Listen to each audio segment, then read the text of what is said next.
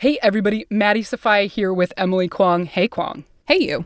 So today we are taking the day off from publishing. That's right. So in case you missed our announcement on Monday, Shortwave is temporarily shifting production schedules.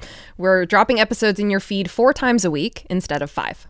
Basically, this allows us to take care of ourselves a little bit better during this pandemic and make sure we're still bringing you that sweet, sweet quality content. That's right. So from now on, no episode on Wednesdays, which honestly you might need too. Because while making a daily podcast is hard, so is keeping up with one.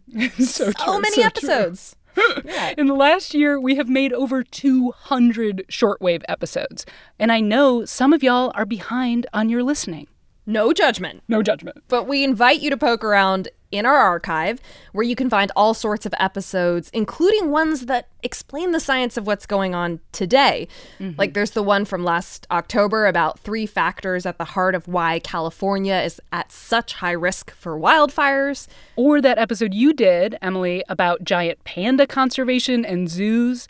Because, you know, a new panda cub was born at the National Zoo this summer.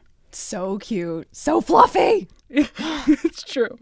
While you're catching up, we'll be hard at work. And we're back with a new episode on Thursday. As always, thanks for listening to Shortwave from NPR.